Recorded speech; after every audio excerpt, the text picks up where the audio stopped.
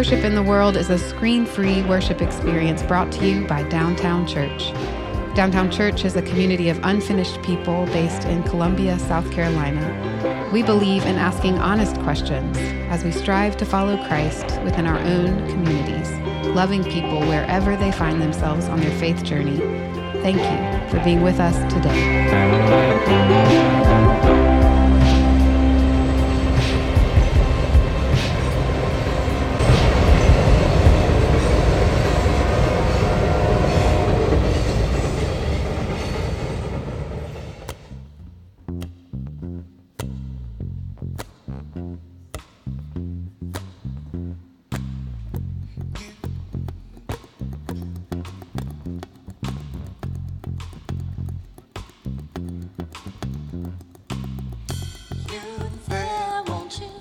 Coming closer, closer, I want you near.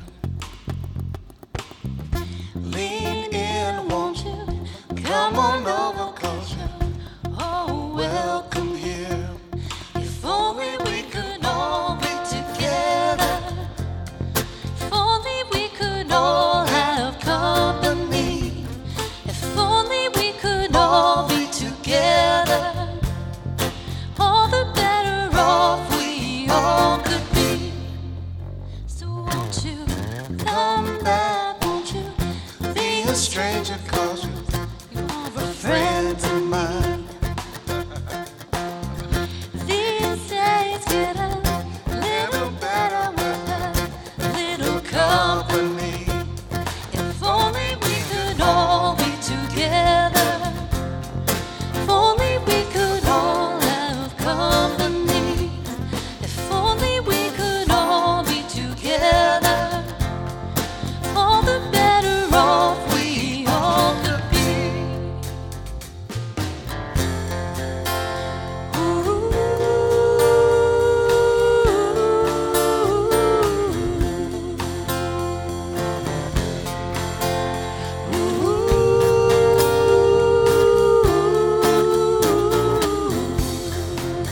Let's get a little closer and go further.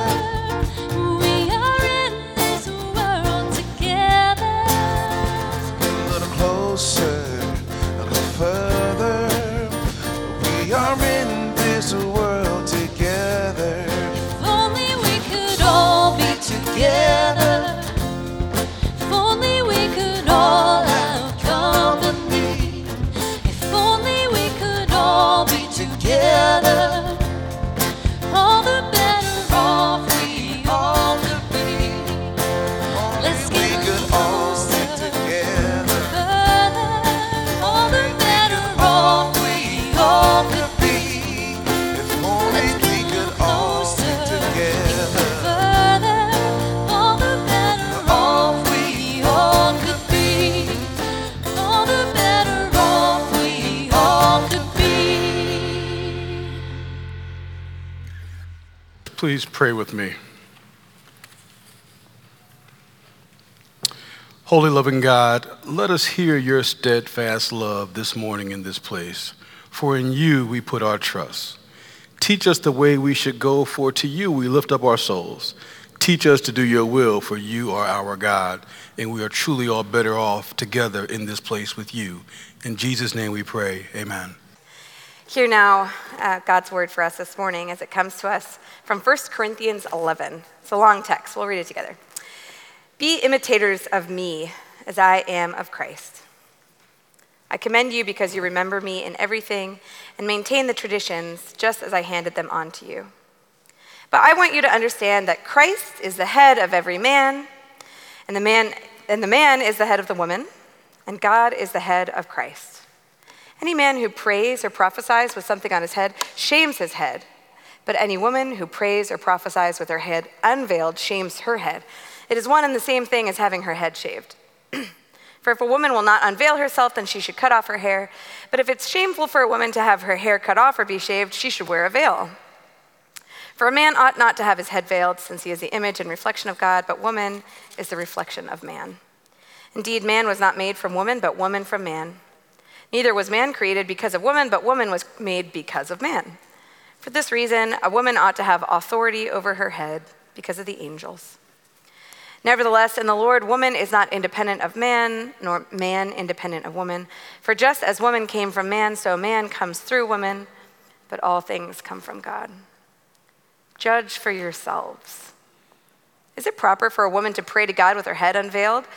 Does not nature itself teach you that if a man wears long hair, it's dishonoring to him, but if a woman has long hair, it's her glory? For her hair is given to her for a covering. But if anyone is disposed to be contentious, we have no such custom, nor do the churches of God. The word of God for the people of God. Thanks be to God. There is a saying, I'm sure you've heard it. It goes, don't assume, because it makes it, it involves saying the first half of the word assume, which maybe I shouldn't probably say out loud from the pulpit. The idea of the saying, if you haven't heard it, is that it's bad to make assumptions, that assuming can get you into all sorts of trouble.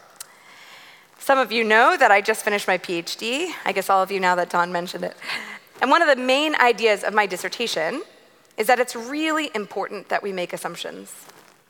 That assumptions are actually very valuable to us. We can't live without assuming certain things. So when I come to Downtown Church on Sunday mornings, I bring my trusty reusable coffee mug, because I just know there's going to be great coffee. And why use an extra mug? I can bring my reusable one. I confidently drop off my kids, Max and Junie, with the nursery staff because I assume that Miss Trina and Miss Rosalind have done everything they need to make sure that the folks who are watching those kids are qualified and loving. I trust them. We all have to make assumptions. They are a gift to us from God. Assumptions are what enable us to make our way through the world. See? There is some truth to that old saying about what assuming does to you and me. There's a danger in assuming because our assumptions can sometimes be wrong. I'm sure that every year on those 2 Sundays that Downtown Church takes a recess in the middle of the summer, some folks who are new to the church show up just because it's Sunday, and so they assume, all right, Downtown Church must be meeting at Central Energy, and they make a reasonable assumption, but it's wrong. So they might knock on the doors of the empty building and then have to pack up and hit up some other church for worship. Sometimes our assumptions, even the most reasonable ones, they don't turn out to be true. So I've got these assumptions. They're incredibly powerful. They make our lives possible, but they're also dangerous because they can go wrong. But they're almost always at work, influencing the choices we make and the way that we see the world. Assumptions are even at work in the context in which we meet God. We bring our assumptions to our relationship with God, and sometimes they're wrong. The Bible is full of stories of faithful people making the wrong assumptions about God, and God working very hard to correct those assumptions. Oh, you think the Messiah is going to be born in this powerful position? Guess again. Jesus is born in a place where he's going to sleep in a trough that cows eat out of in his first night on this planet because his family is that poor. Oh, you think that in the night before his death that Jesus, God incarnate, is going to stock up some ammunition so he can resist arrest? Nope. Our God is the kind of God who washes the feet of the very people who betray him in a position of service and love. Notice that God isn't telling us to stop making assumptions about who God is. God's trying to correct our assumptions so that we can better understand what God is up to in our lives. God wants us to assume that there is a balm in Gilead so that we, like Jeremiah, cry out to God in trust. God wants us to know that God lifts up the humble and casts down the wicked. God doesn't want us to stop assuming. God just wants us to assume the things that are true. Now, one of the places that assumptions are most at work in our relationship with God is in our reading of this thing. When we open this book, we bring all sorts of assumptions to it. for better and for worse. My favorite example is, I don't know if you know that in Genesis 2, when God decides that it would be better for Adam if he had a helper, you might remember this story. Did you know that that word for helper isn't something like sidekick or assistant, even if that's what the word helper means to our ears? That's the wrong assumption. Because the word helper in Genesis 2 is the same word that describes God all over the Psalms, as in, God is a very present help in times of trouble. And y'all know that God is not a sidekick, right? There's another example that I love a lot, enough that it's the reason that we named my daughter Junia. Some of you may know her by her nickname, June. A lot of folks say to us, oh, what a beautiful name. Where did it come from? And then we say, oh, it's a biblical name, which surprises a lot of people. But there it is, right there in Romans 16:7, where Paul gives greetings to most of his friends in Rome, including a woman named Junia. Well, I should say, you'll find it in most Bibles. In some of them, you'll see a guy's name, Junius, instead of the feminine Junia. And that's because at one point in the 12th century, when someone was copying a Bible, someone saw this feminine name applied to someone who was being called an apostle. Not just like, a buddy of Jesus, but an apostle, someone explicitly called by God to be a messenger of God's message. And that scribe, the copier, said, oh, there's something wrong here. Ladies can't be apostles. And must have been a typo, and he just changed it. The scribe changed it to a masculine form of the name Junius, and so it remains in some Bibles to this very day. And in fact, the only reason that some of us, that most of our Bibles have the name Junia in it is because some ladies in the middle of the last century tried to investigate that difference between the Bibles with Junius and Junia, and they figured out that while the name Junia is about as common as the name Jennifer today, I just learned this week that Justin, my husband, has 3 Jennifers in one class. The male version of the name Junius is about as common as the name Jennifro, which is to say non-existent. There's no such thing as Jennifro. Please correct me if I'm wrong about this. And so rather than try and imagine that there's some guy with a non-existent name, maybe it would be better to just acknowledge that a woman could be an apostle. Notice how those pesky assumptions are at work here. My guess is that many of you have some assumptions about that text that I just read from 1 Corinthians 11. Among other things, you might be assuming that it's not a particularly good text for us to read on a Sunday morning here at Downtown Church, especially when it's a lady with no head covering on her head reading it. Some of you might have assumptions that Paul must be really a male chauvinist if he's going to say all this stuff about men being the head of women. Others of you might assume that, all right, well, if Paul says that men are the head of women, then we've got some real issues here at Downtown Church, where both men and women work together to lead this community. I want to offer you some good news this morning. None of those assumptions are right.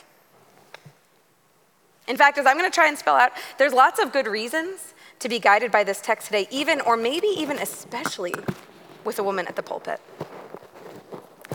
And while Paul is no radical feminist, he's not a male chauvinist either. In fact, Paul's words reveal why women ought to have equal rights and responsibilities in our community.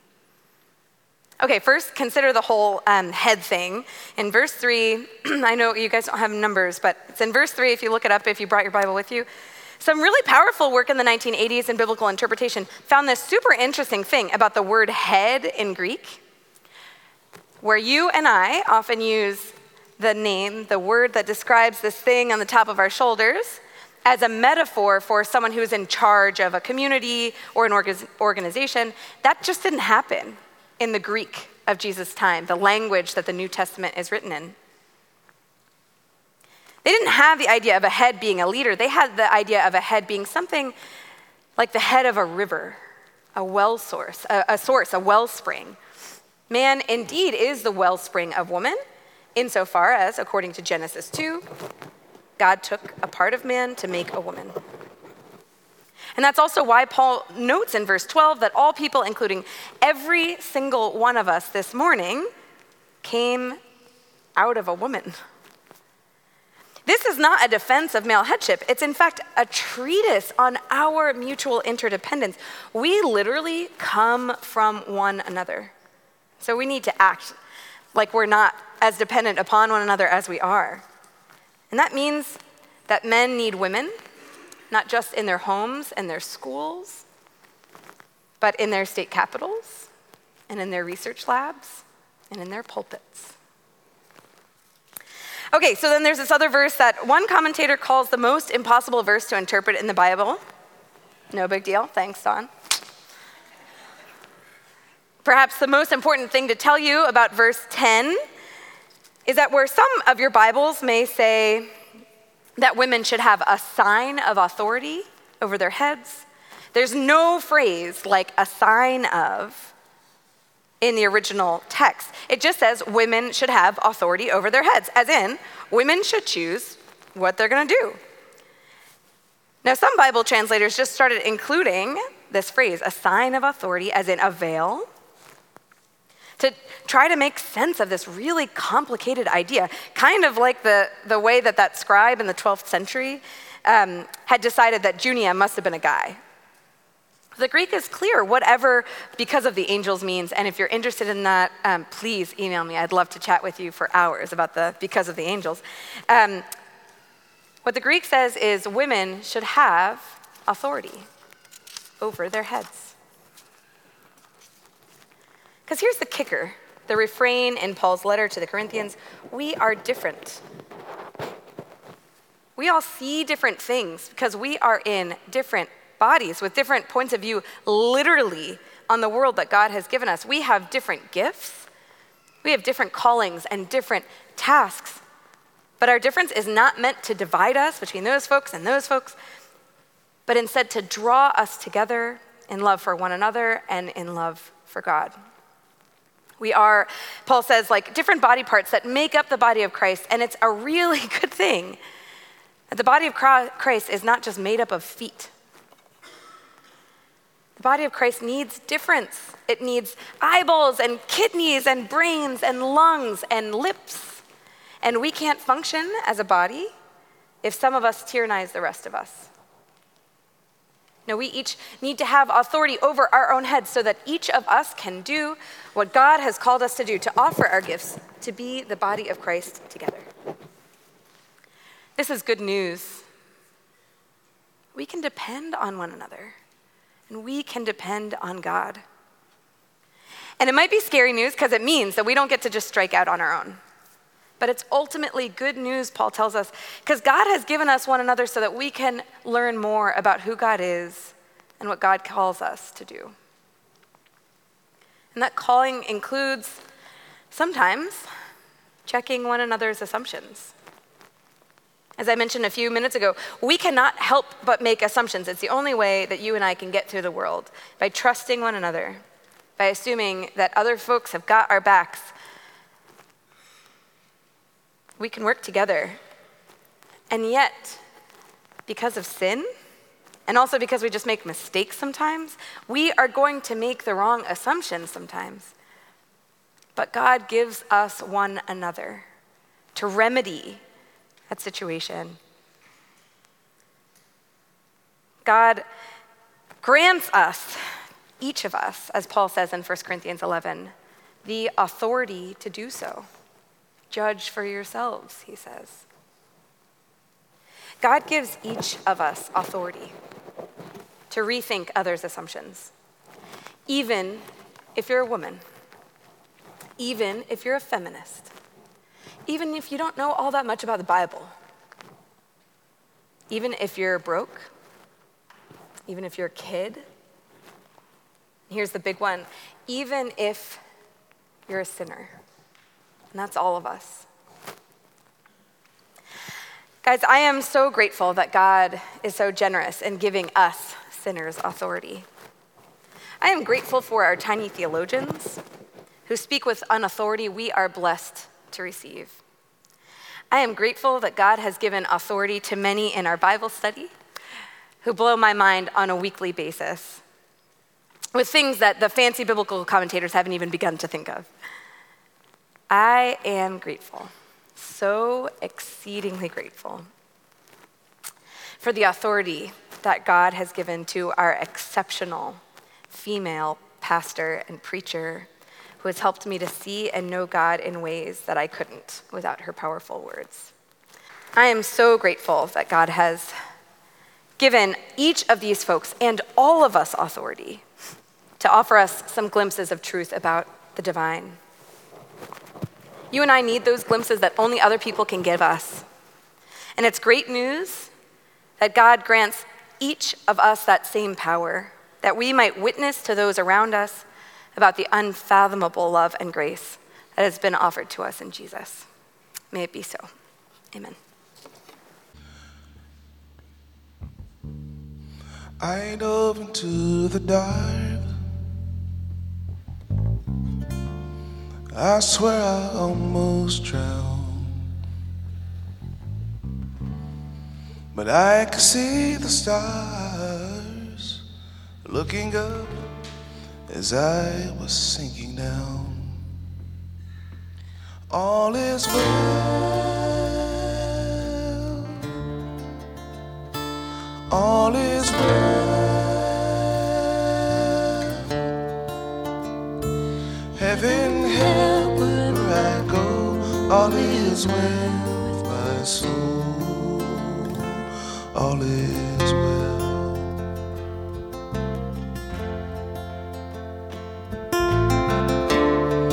I landed in the light, and my eyes could finally see the darkness in my mind was a path to set my spirit free. All is well.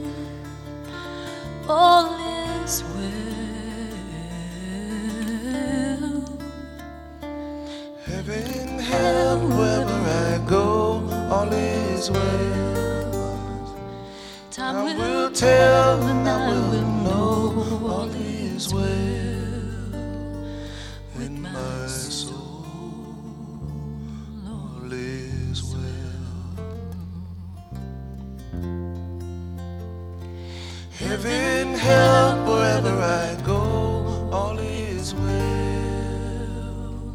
in my soul.